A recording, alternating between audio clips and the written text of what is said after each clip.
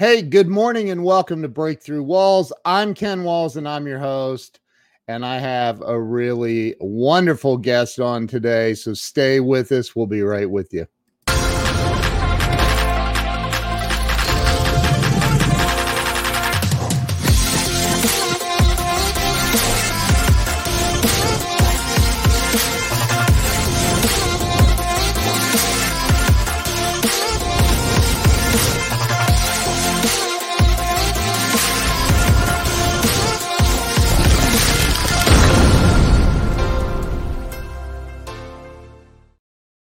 And we are back. I want to welcome my guest, Kelly Williams. I can't even believe you pronounced it correctly. That's awesome. That's an inside joke. It's Kelly Williams, but I always ask my guests, am I saying your name right, Kelly Williams? And she's like, yep, it's just like it looks. And I go, well, it could be Kelly. She said that. So there we go. We have Exactly. Kelly. That's your new nickname. Everybody's going to start calling you Kelly. Oh yeah, I'm really liking that. Well, Kelly, welcome to the show. I'm glad to have you here. Thank you. I can't wait to hear your story.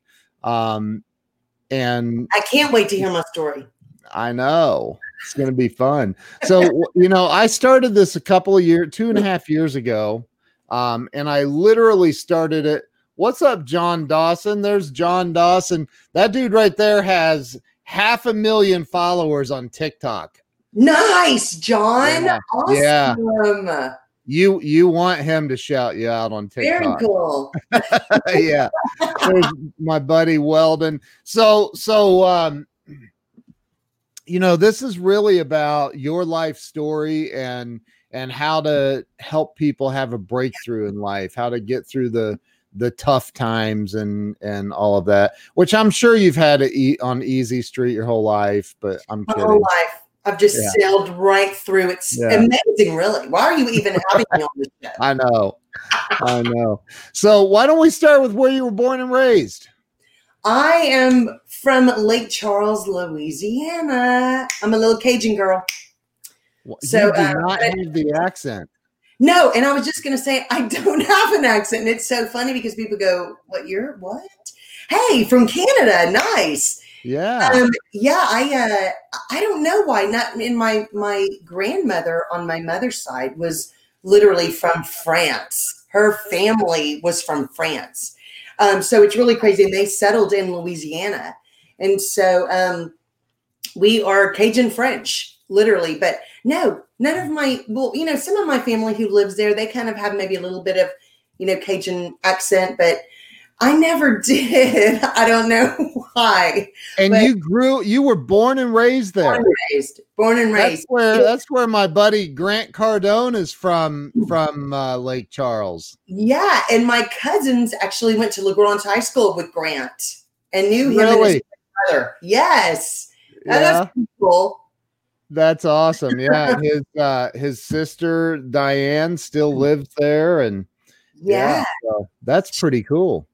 So, and Lake Charles is did they get hit by another hurricane recently? They did. And it was not quite as bad as Laura, but I'll tell you, they did get flooding in certain areas and some water damage. And, it's just been heartbreaking for us because we have lots of family. And of course, some of my best friends still live there.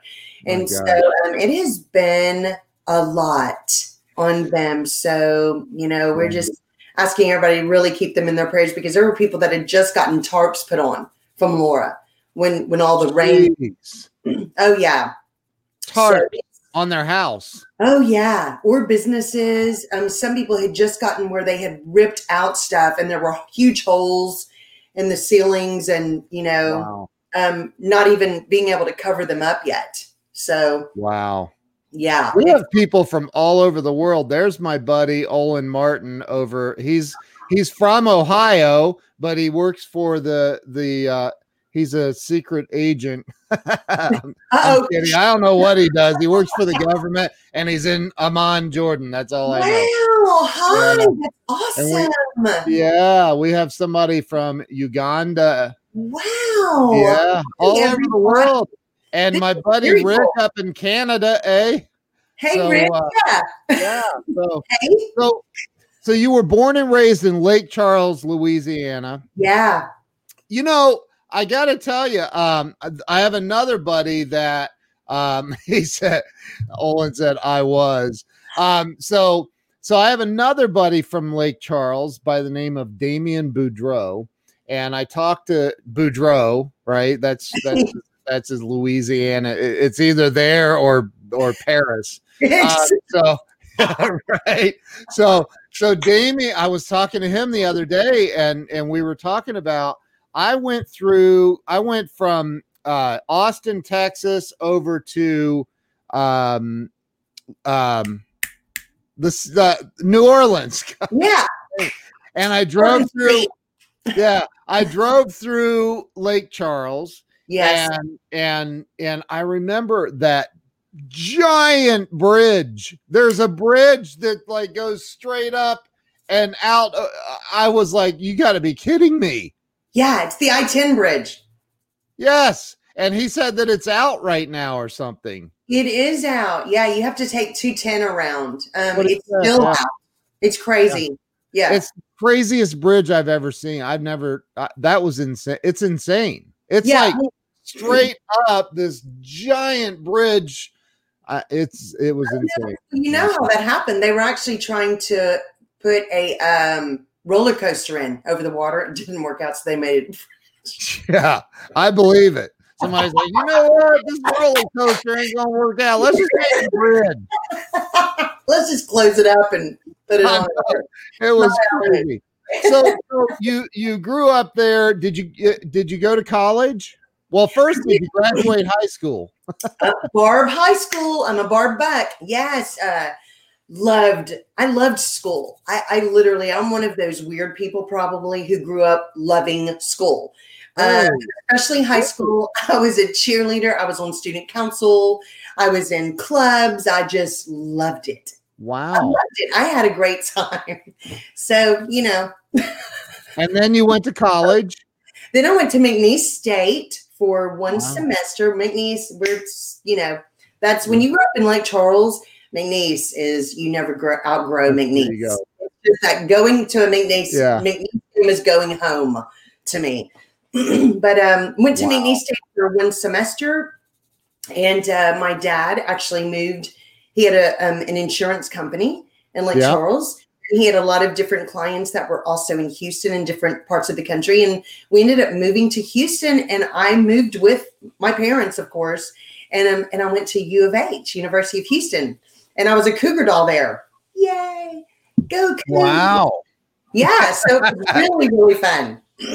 Really, really fun. That was in the 80s when Phi Slama Jama, the football teams were good. We went to the Cotton Bowl my first year there in 84. I mean, it was just the best. My dad lived in Houston for many years. And I ended up at 16 years old. So it was 1984. I lived in Houston for 30 days for about a month, maybe a little more. Yeah. Or it was Houston, South Houston, Pasadena. I don't remember, but have to get down Dina. Yeah. I remember like I went to, he took me to Gillies when it was still there. And how fun. Yeah. I sat on the bull. I didn't ride the bull, but I sat on the bull. Did you get a photo on it though? I don't remember. I don't know. That's yeah. And now it's gone. It burned down. I heard. That's really sad. That was a pretty awesome landmark, Yeah. Yeah. Houston, I'll tell you, one of the things that I remember about Houston is the architecture of the buildings downtown was just gorgeous. It was gorgeous, beautiful, absolutely amazing. Beautiful. Yeah. Yeah. It's amazing. I mean, Houston, it's just so pretty, and the skyline is literally one of the prettiest. Yeah. It's gorgeous. I haven't, really compared it to that many, but It's a beautiful skyline for sure. Dallas has a great skyline. So tell me so you went to the University of Houston? Is that what it's called? Or Yes. Houston University. University of Houston. Okay. The Cougars. So you went to University of Houston. What did you major in? I actually was a psychology major. Okay, cool. But I had started off a graphics design major. One of my uncles in Lake Charles, one of my favorite, really, all my uncles were my favorite, but he was very special to me. I was an artist. It was a very kind of famous artist in Lake Charles. And when Bob Hope had his birthday celebration in Lake Charles, my uncle was asked to design his birthday card. Why did Bob Hope have his birthday celebration in Lake Charles? I don't know. He came in for some big event, and it ended up being one of his birthdays. Wow. And it was this huge deal. And so I'll just always remember that, how cool that was, that my uncle was asked to design the birthday card for Bob Hope from the city. So, wow. It was really cool. And so I grew up kind of in art, doing all that, loved it. But when I got to U of H, I really thought, I think I want to be a counselor and help people. I really did. And I thought, I think that's what I want to do. Well, oh my goodness, took psychology, did very well in my classes. Got to my junior year of psychology, had already started taking some senior classes in it. And I was in an abnormal psychology class. And I literally remember this so well because we were talking about experiments and how when you go into clinical psychology or, something like that, you actually, good morning, Birgit. You actually have to do experiments on people and have these things. And I remember thinking, I don't think I can do that. I can't sit there and lie to somebody and say, if you take this medicine for your child, and then while you're doing another experiment for another child who's not taking the medicine, but you're saying he's taking the medicine, and see which one does better, just those kind of things. I kind of felt like it was going against what I felt like I could do morally. Not that clinical psychologists do anything immoral. It was just that I don't think I could be in something where, hi, good morning, where I could mislead somebody for the purpose of science, I guess. So I got out of it. I literally, there were other things going on in my life. I ended up breaking my foot dancing. My sister was going through a tough time. I literally just took a break from school, and really did not know what I wanted to do, honestly. And I kind of felt lost. And so, I thought I don't think psychology is for me. I think I get too emotionally involved, and I'm just kind of made that way. And you were what, 19, 18, 20? Yeah, 18, 19 years old. And I was always young because my birthday's in November. So I was really 17 when I started college. I mean, very young, because in Lake Charles, you could drive when you were 15. Wow. We had everything was very young. It was really kind of funny. And so, but I just kind of felt lost, and I thought, I really don't know what I want to do. And I don't think I want to do this. And so I just told my parents, and they were always very supportive of me and very understanding. And I just took, kind of a leave of absence from school, and then started working different jobs, kind of really trying to figure out what I wanted to do, and ended up, doing freelance artwork on the side, and was making money. And I thought, okay, maybe it was a mistake to minor in art. Maybe this really needs to be my major. So I ended up saying, I'm going to go to art school. So then I enrolled at Art Institute of Houston. Wow. So, yeah, how long did you go? So you weren't at the University of Houston very long. 3 years. Oh, you were there. Graduate. Yeah, I was there 3 years from 84 to 87. And literally some of the best times of my entire life. Being a Cougar doll, I was a Sigma Chi little sister.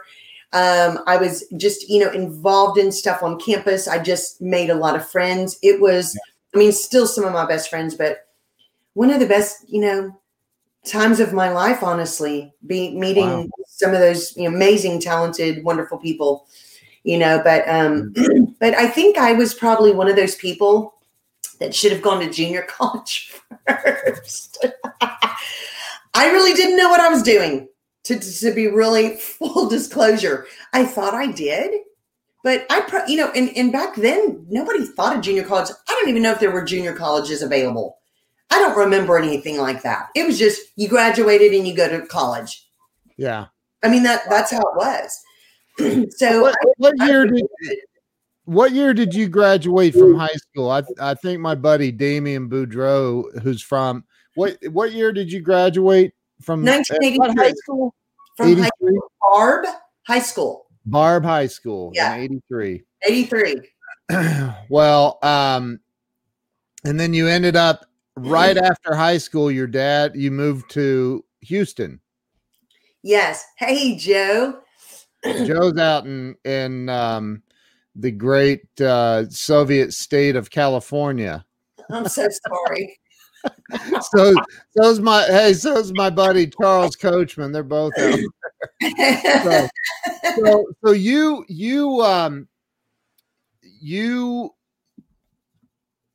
went down the art path. When you say you were making money at art, how do you make money at art? No, I'm telling you, and this was a question I would always get, because they would say, when I got into art school, I had already been freelancing for like 6 years. And so the students would say, how do you know how to charge people? How do you do that? How do you really make money? Unless you're working for a big company where you're on salary. Right. What I would do was, of course, I did a lot of things free for people, and to help them and to get some experience under my belt. So I would do things for people, like design logos and do things. And they would say, how much do I owe you? Or do you have a charge? And I said, you know what?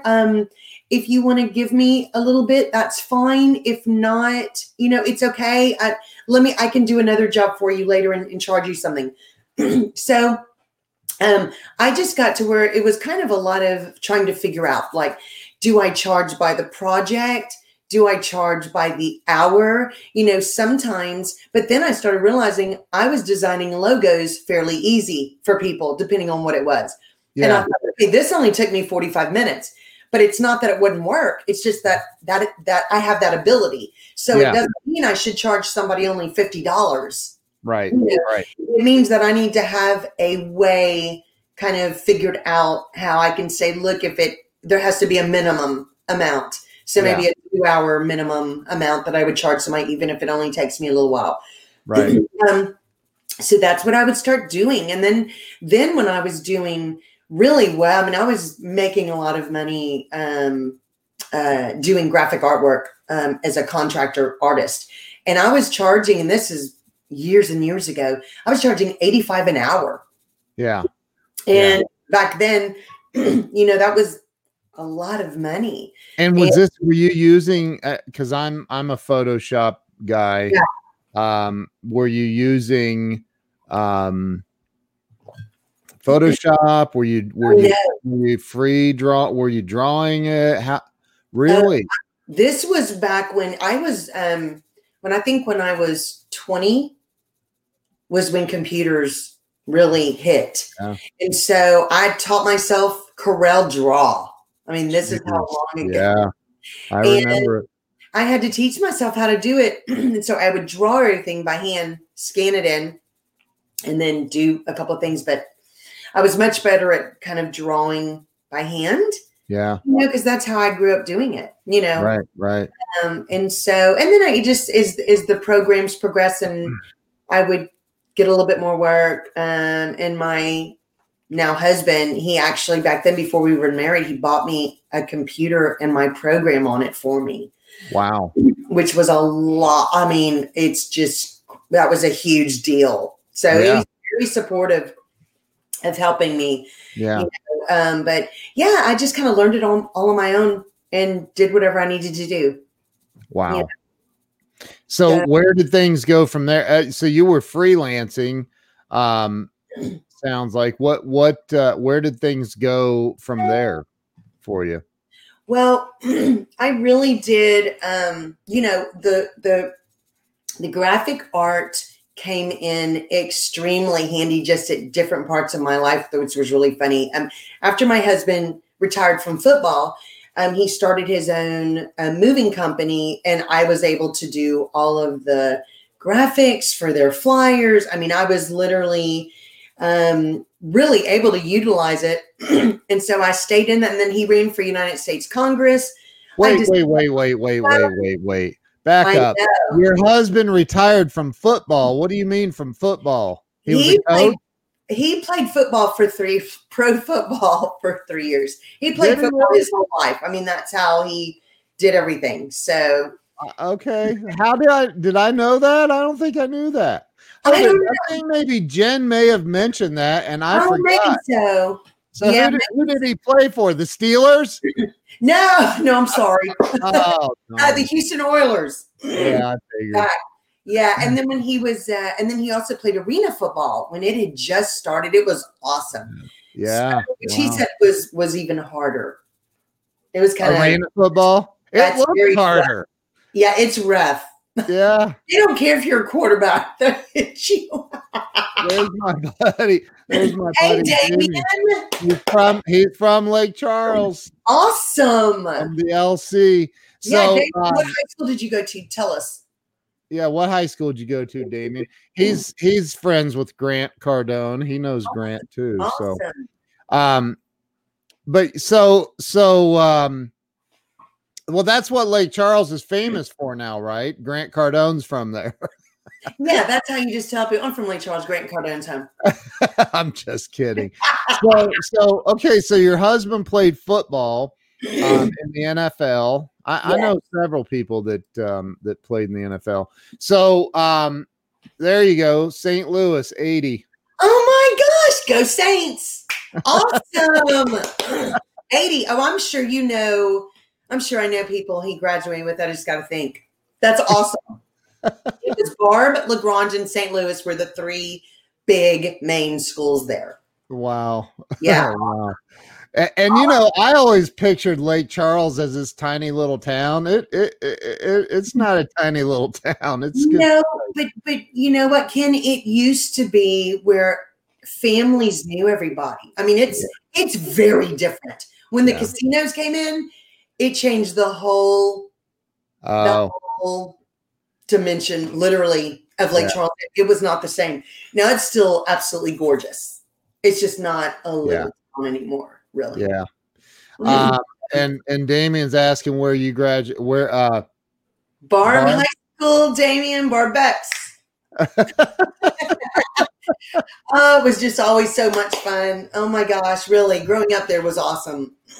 That's awesome. Yeah. So, between you and Damien, I have a feeling that crawfish are in my future. Oh, yeah, absolutely. I've never had a crawfish in my life ever. Yeah, you got to show you how to peel them and do it. Now, I don't like suck the heads and suck. That's disgusting. But I know people who go, no, that's where all the seasoning is. I go, well, then you eat all the seasoning.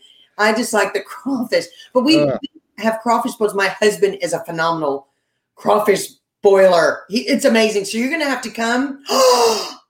Damien, yes, I know Kelly Bro. Oh my gosh, this is awesome. Do you really? Very cool. Yes, I absolutely know Kelly. So cool. She graduated at 1 or 2 years older than me. Wow. It's really fun. But my husband makes crawfish. It's awesome. You're going to have to come over and have one of our crawfish bowls, and then we're going to have to show you how to eat it. And then we literally freeze the rest that we don't eat. It goes in omelets, gumbo. What? My gosh, it's so good. See, y'all are going to think I'm some kind of a sissy or something. I am not sucking the head out of a dang crawfish ever in my life. I appreciate that y'all wouldn't do that.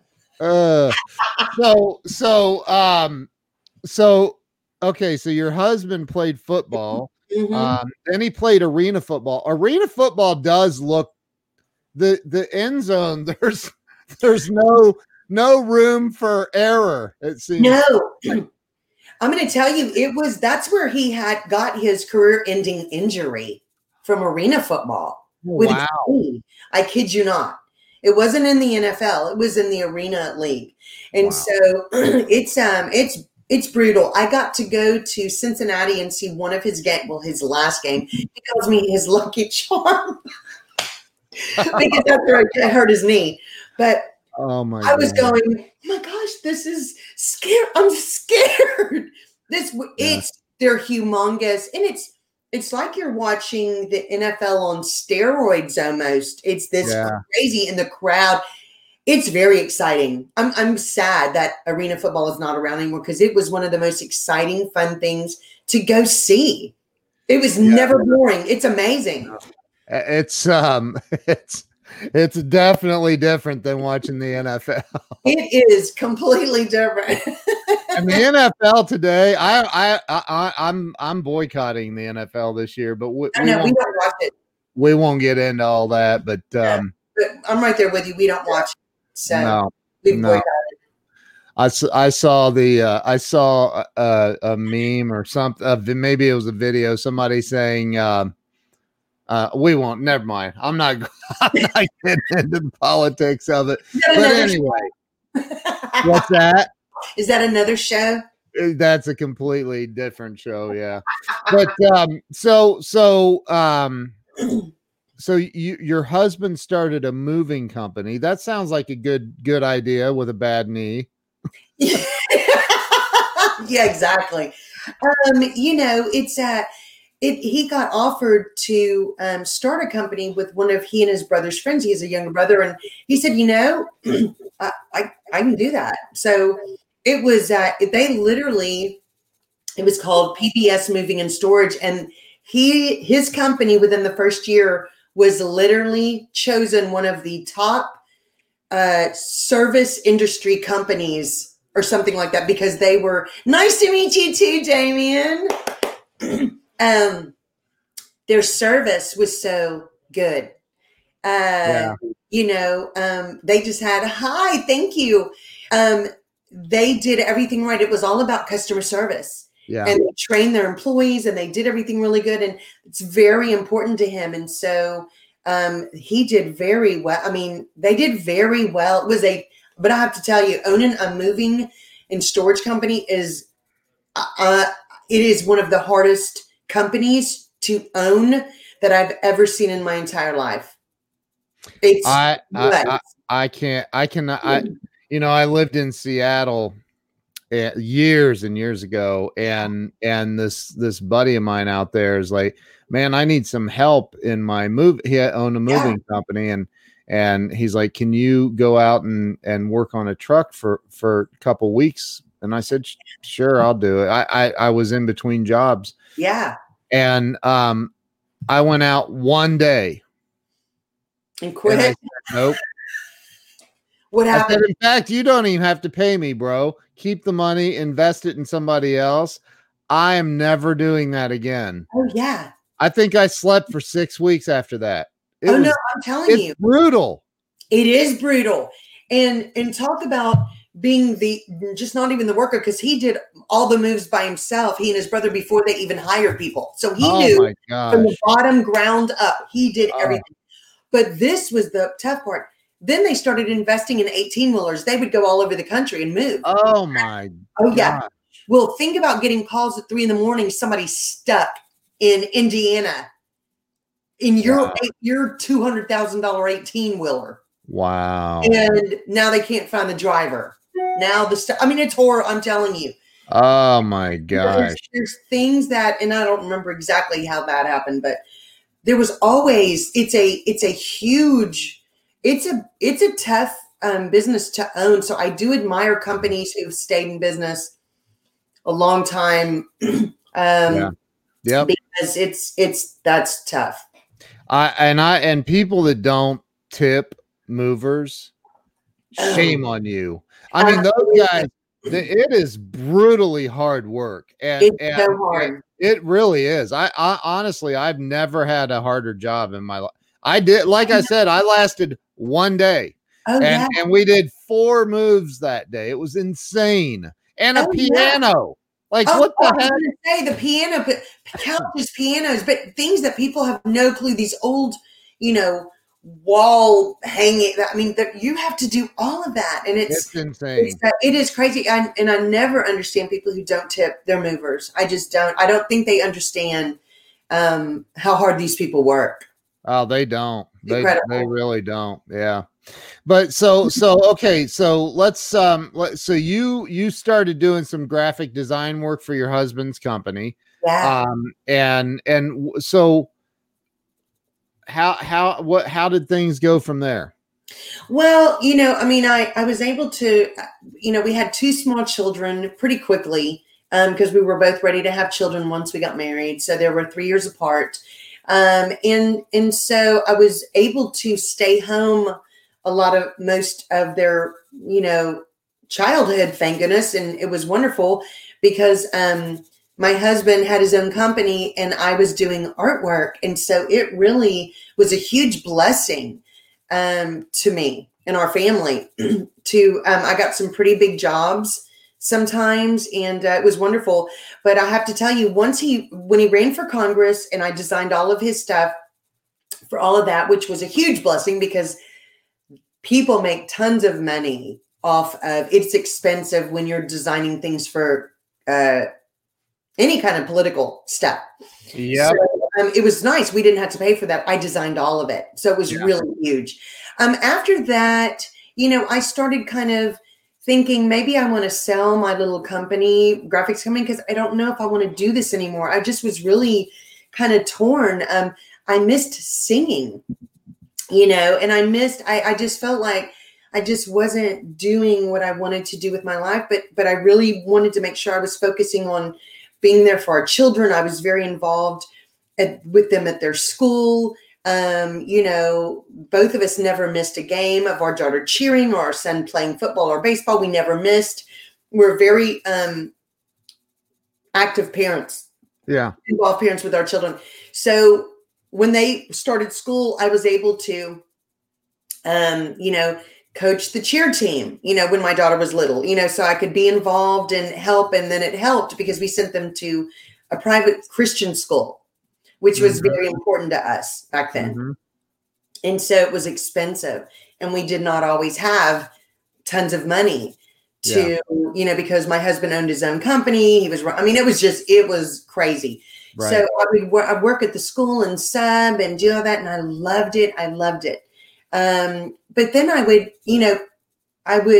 people remembered when my husband was running for Congress, like people knew that I sang. And so I would get asked to sing the national anthem at different things, like for Governor Perry, at dinners, a huge Republican conferences and things, and all over Texas. I was getting asked to sing again a lot. And I would sing for charities. Wait. Back up. We didn't talk about singing at all. When did the singing start? I know. Well, it's just been so much a part of my life, I guess. I mean, I was always, when I was little, I remember singing from 5 years old, singing ballet, dance, cheer. I was in all of it. I just always liked to perform. I was in plays. That was just my life. And so I loved to sing. I love it. And the thing is that I would, out of college, when I wasn't even thinking about this, I had dated one of the football players at U of H a little bit, but we were really more good friends, but we'd gone out a little bit. But he said, Kelly, I had made a CD, a demo, not a CD back then. It was a track, a tape. Cassette tape. Yeah, called demo tapes. Right. And so he listened to it and he said, look, you're amazing. He goes, I'm going to introduce you to my agent. And I said, oh my gosh, that's awesome. Thank you. And so he introduced me. The agent called me and goes, okay, look, you're really good and you're really pretty. He said, let's have a meeting. I would really like to sign you. And so I went into Houston, talked to him, and we signed. And I brought my older sister, and my brother-in-law with me because my brother-in-law is still actually, but he was actually one of the top sound engineers in the country and was doing bands all over. He actually does sound and stuff for the Houston Texans and stuff, but he does bands. Wow. And so he knew contracts. He kind of knew, he was very familiar with things. So I wanted them to kind of be with me when I had this meeting. And so I ended up signing with him. But of course, he sat there and said, look, you are my only singer. He goes, I do focus on my NFL boys, which is college guys and then NFL players, trying to get them to the NFL. And that was really where his potatoes were. So he said, but he goes, I really like you a lot. And I think you're really talented. So, how about I try to go ahead and get you some jobs and things. And he did try to get me a couple of jobs, but it wasn't, and I knew that I wasn't his priority. And so at the end of the year, I was really getting my own places to sing at that point. So at the end of the year, and I said, thank you so much, but I don't think I need to be in a contract with somebody because I'm really getting my own gigs. Right. And so he told me, he said, look, I have some contacts in Nashville that I really want to send your tape to. And I said, that would be great. So literally like the next week, I got a phone call and said, Kelly, I don't remember the guy's name. And I can't remember the name of the recording studio. But he called me, we met for coffee. And he said, I really would like you to consider coming to Nashville and recording a demo, and then we want to put you on tour with the band for a year. Wow. Yeah. And so I said, okay. So I was real excited. He sent me, they had to mail everything back then. So I had to they mailed me the tape with there was like 6 songs that they wanted me to learn. And that's what they wanted to do on my recording. But they wanted me to stay country. Yeah. They said, we love your voice. We love your look. We would like, what do you like to sing? And I said, well, I sing really everything, but I do like country. I like, some pop, but country, blues, kind of like that. And he said, well, we want to focus on country with you. So, and my middle name is Jean.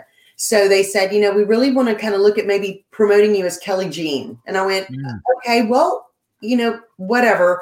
I said, I think I'm okay with that. I just was never sure. It just felt like back then, you had to hurry and make decisions about things that were really big deals. Yeah. And I didn't really have, you couldn't just, email somebody or call them, you had to wait till certain hours and you had to kind of do around, me working and doing and trying to figure this out. But I got the tape, loved all the music, really did. They picked out some phenomenal songs for me. Started looking at what it would cost me to, go out there, of course, because they don't pay for your living things back then. They still don't really, you have to cover all that. Well, I just thought, okay, so I have to live out there for a little bit, go record. Then they're going to put me on a bus with a band for a year. There was no cell phones. There was and I thought, it was a totally different world than it is now. And I thought, I don't think this is for me. I don't think I'm ready I don't want to be famous. I just want to sing, Right. And, I'm sure I wanted to be famous at some point in my life. I'm sure that was what I was thinking. But honestly, the older I got, I thought at that time in my life, I thought, I would love to go to Nashville. This is a really huge opportunity for me, but I don't think I want to go on tour for a year where somebody has total control over what I'm doing and where I'm performing. And, I didn't even really drink back then. I mean, I never even had alcohol until I was like 22 years old or 20. So going and playing in bars and places, where you all have to play. Yeah.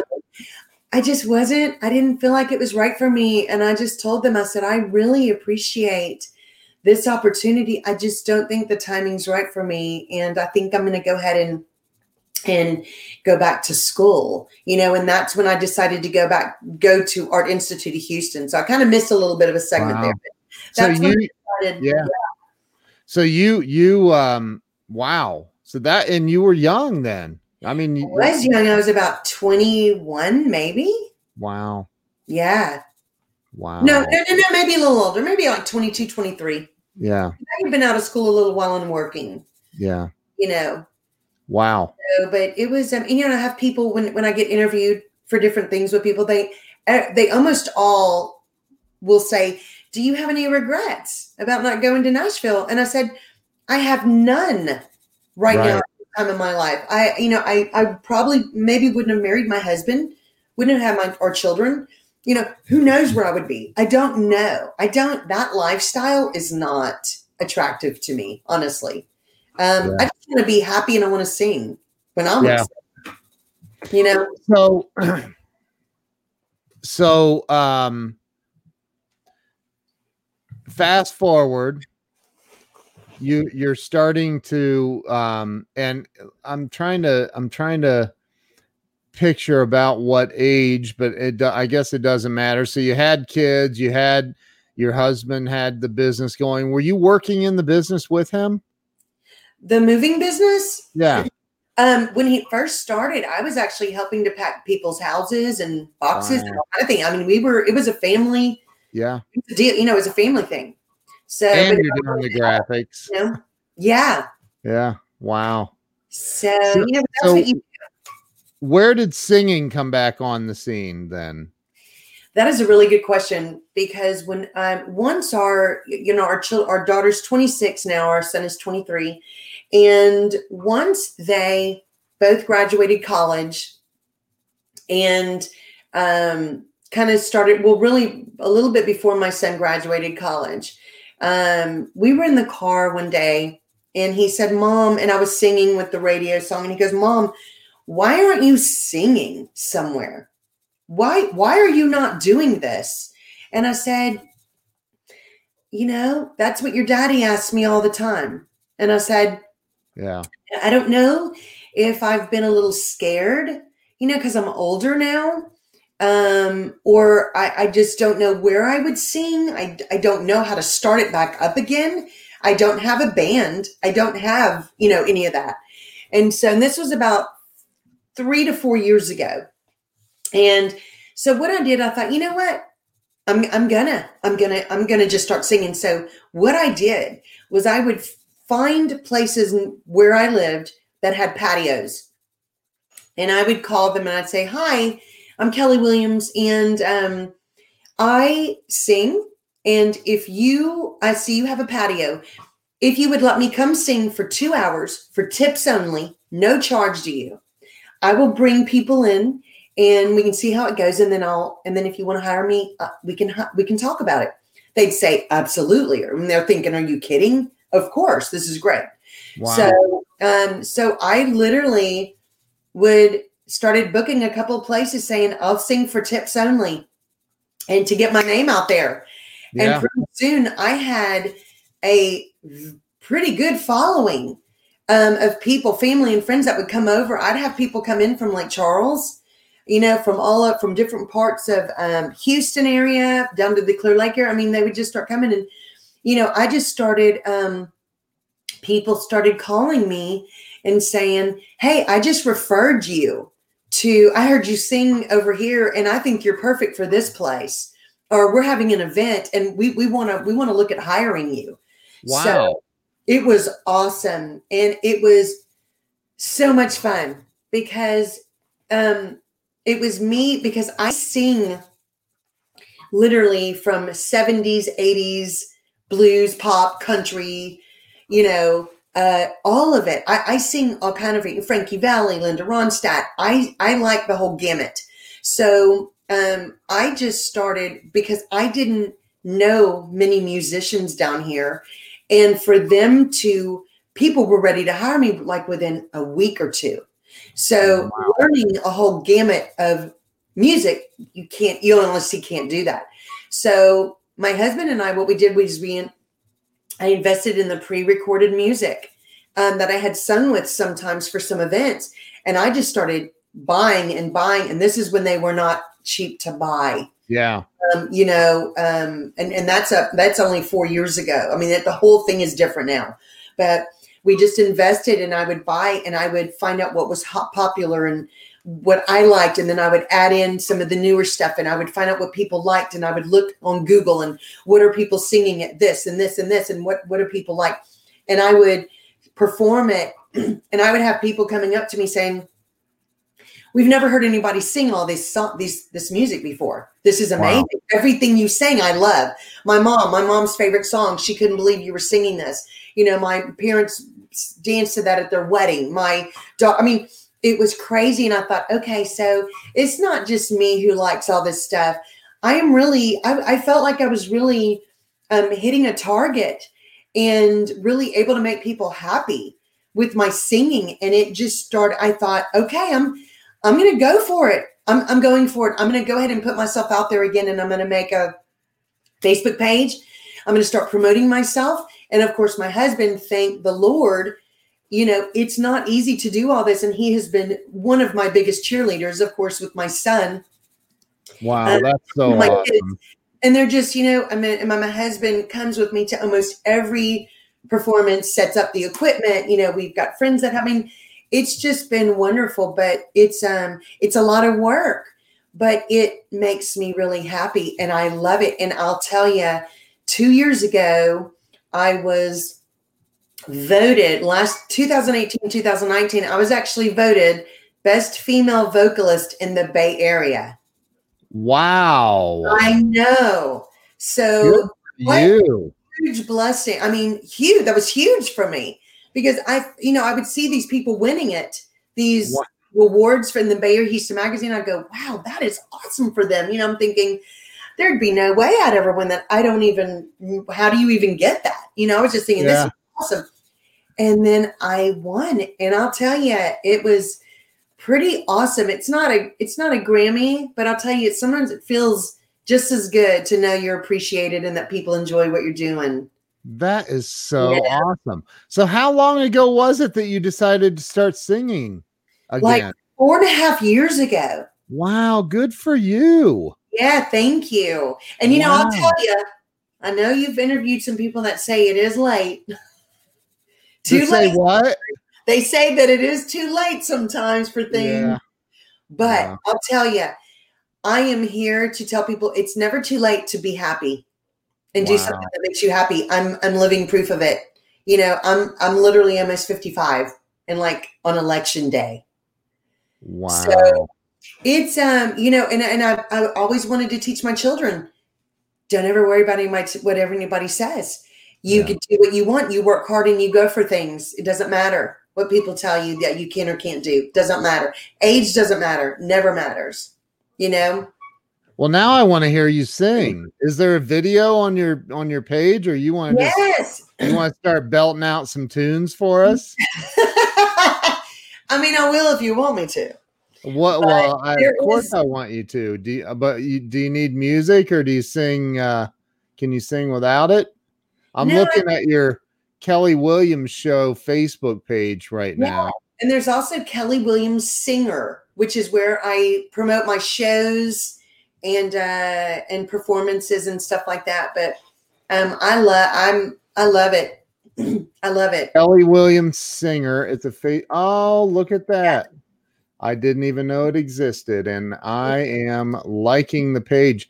That is awesome. Thank you. I was hugely humbled and honored. I can't even tell you, really. It's I could share and play something from here if you want. Nice. Or you can sing. Yeah, let me look. Okay, ready? It's not gonna be a whole song. Let's do it. Let's see. At last, my love has come along. My loneliness is over. And I can't remember the word. Wow. You've got some pipes on you. That's awesome. I'm an alto, so my whole life. And so my range, I've had to stick to a lot of music that has been, you know, in my range, but I love it. I love singing. Thank you. That is so awesome. Wow. So So tell me what you think. What do you and I ask everybody this question, but what do you think holds now? Hold on, before the number one answer to this question is fear. Okay, so okay, now you know I was on Family Feud, so I'm ready to go. Ding, ding, were ding, you ding. really? Answer. Oh yes. Oh my gosh. So tell me what you think. This is about your opinion. What holds people back from happiness and because money's important, money is important. What do you think holds people back from success in life? I think more than anything else, what holds people back from success is worrying about what other people are going to think about you. I just do.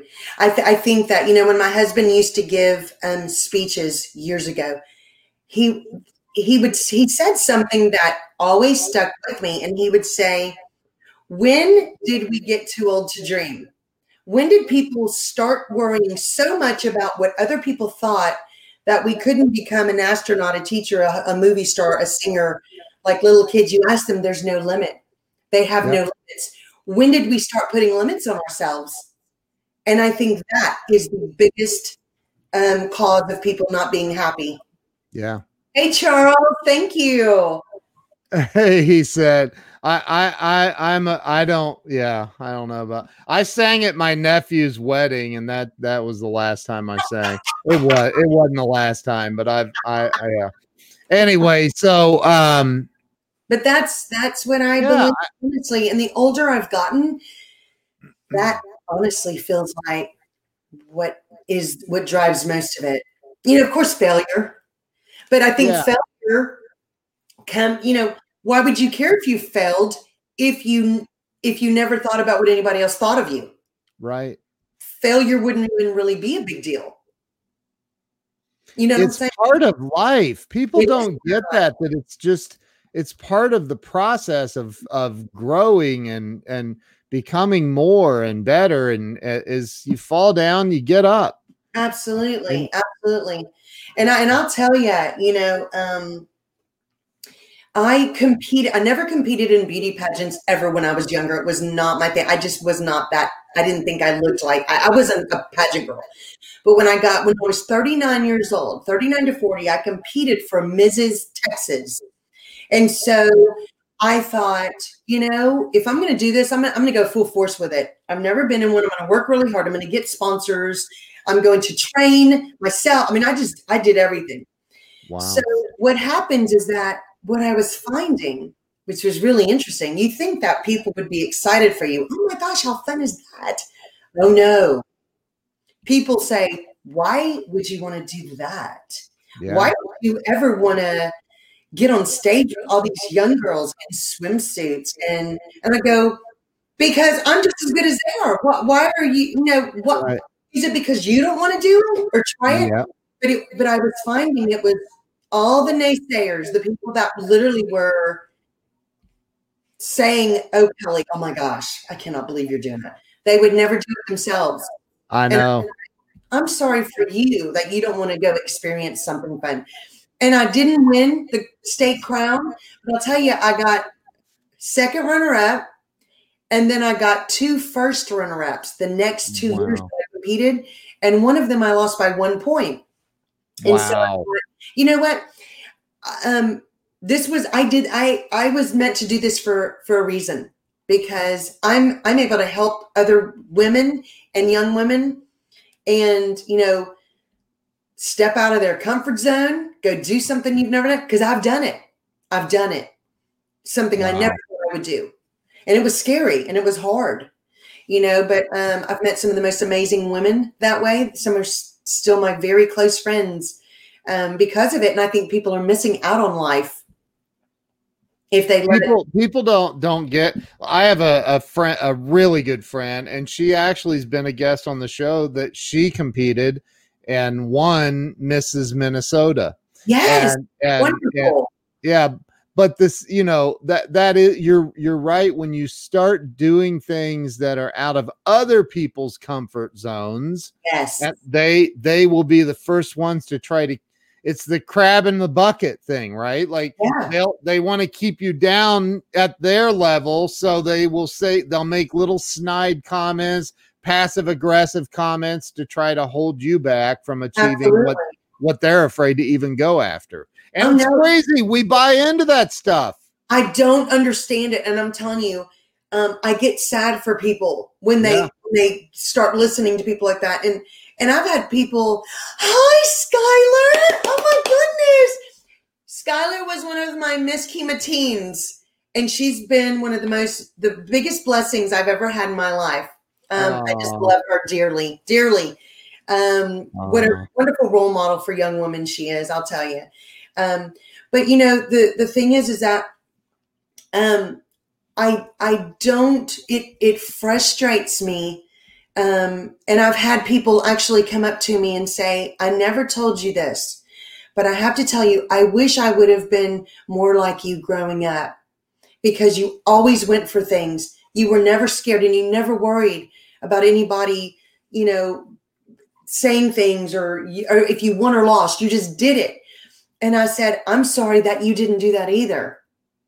It breaks my heart, you know, and you can't get that back. You can't get that time back, and you just, it's a shame, You know what I think is interesting, Kelly, is people will say that, like, you didn't worry about what other people thought. You just went for it. They'll say that, but we do. We still worry about what other people think. We're still afraid.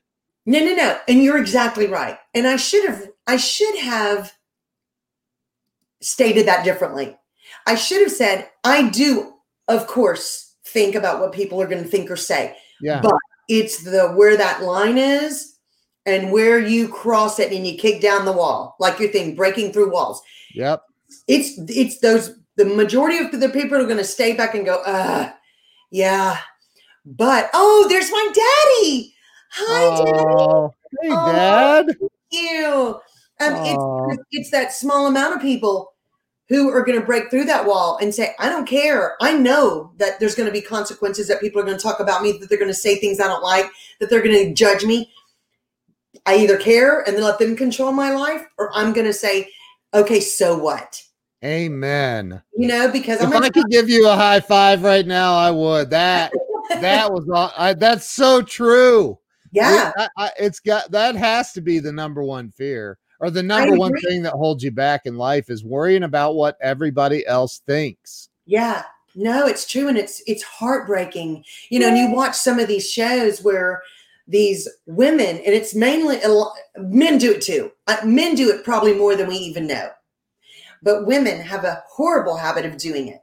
And they'll say, you cannot wear on a show. Oh no, you don't wear that. So-and-so said that looks horrible on you, and that's colors out, and okay, I can't do that. I'm going, how do you live like that? Right. How do you live with somebody controlling you? Wow. That's terrible. It's horrible. Yeah, I've never had a dude say that to me. I'd probably punch him if he did. Exactly. I just go, I don't care. Like, hey, I can't wear this. How are you going to wear that black eye? I love it. Absolutely. Absolutely. But no, so true, Ken. Yeah. Well, you are a gift and a blessing to this world. I just love your energy. You're just, you're filled with amazing energy. I love it. Thank you. Well, I am so hugely honored to be on your show today. I can't even tell you. I'm honored that you're here. So tell me, where's the best place for people to follow you on social media? Yeah, if they're going to follow my singing, it would be Kelly Williams Singer. And then, of course, I have the Kelly Williams Show with all my interviews and things, which you're going to be on. Oh, did we talk about that? Yes, we did. And I think I have a date already. Oh, that's right. Okay, that's right. Yeah. I Sorry. can't. So those are the two main ones Yeah. that where people can follow me. So thank you for that. Yeah, I think everybody watching right now should be following Kelly. I didn't even know that you had the singer page, which I just liked, and I'm now following. So now are your singing gigs, we'll call them, are they primarily in just the Houston area? They're the Houston Clear Lake area, pretty much. Okay. So if Trump wanted you to come and sing at his next inauguration, I'm available. No worries there. I'll make time. Yeah, I'll make time. Oh, well, you are amazing. Thank you so much. I really appreciate you being on today. And if there's anything I can ever do for you, you let me know. And everybody go follow Kelly on Kelly Williams Singer. And the other one is Kelly Williams. The Kelly Williams Show. The Kelly Williams Show. Yes. Yeah. So, all right, everybody follow Kelly. Kelly, thank you so much. Stay with me, but I'm going to end the live stream. Just don't hang up on me, though, okay? Okay, awesome. Thank you, Ken. Thank you for everybody for watching today. Thank you so much. I appreciate you.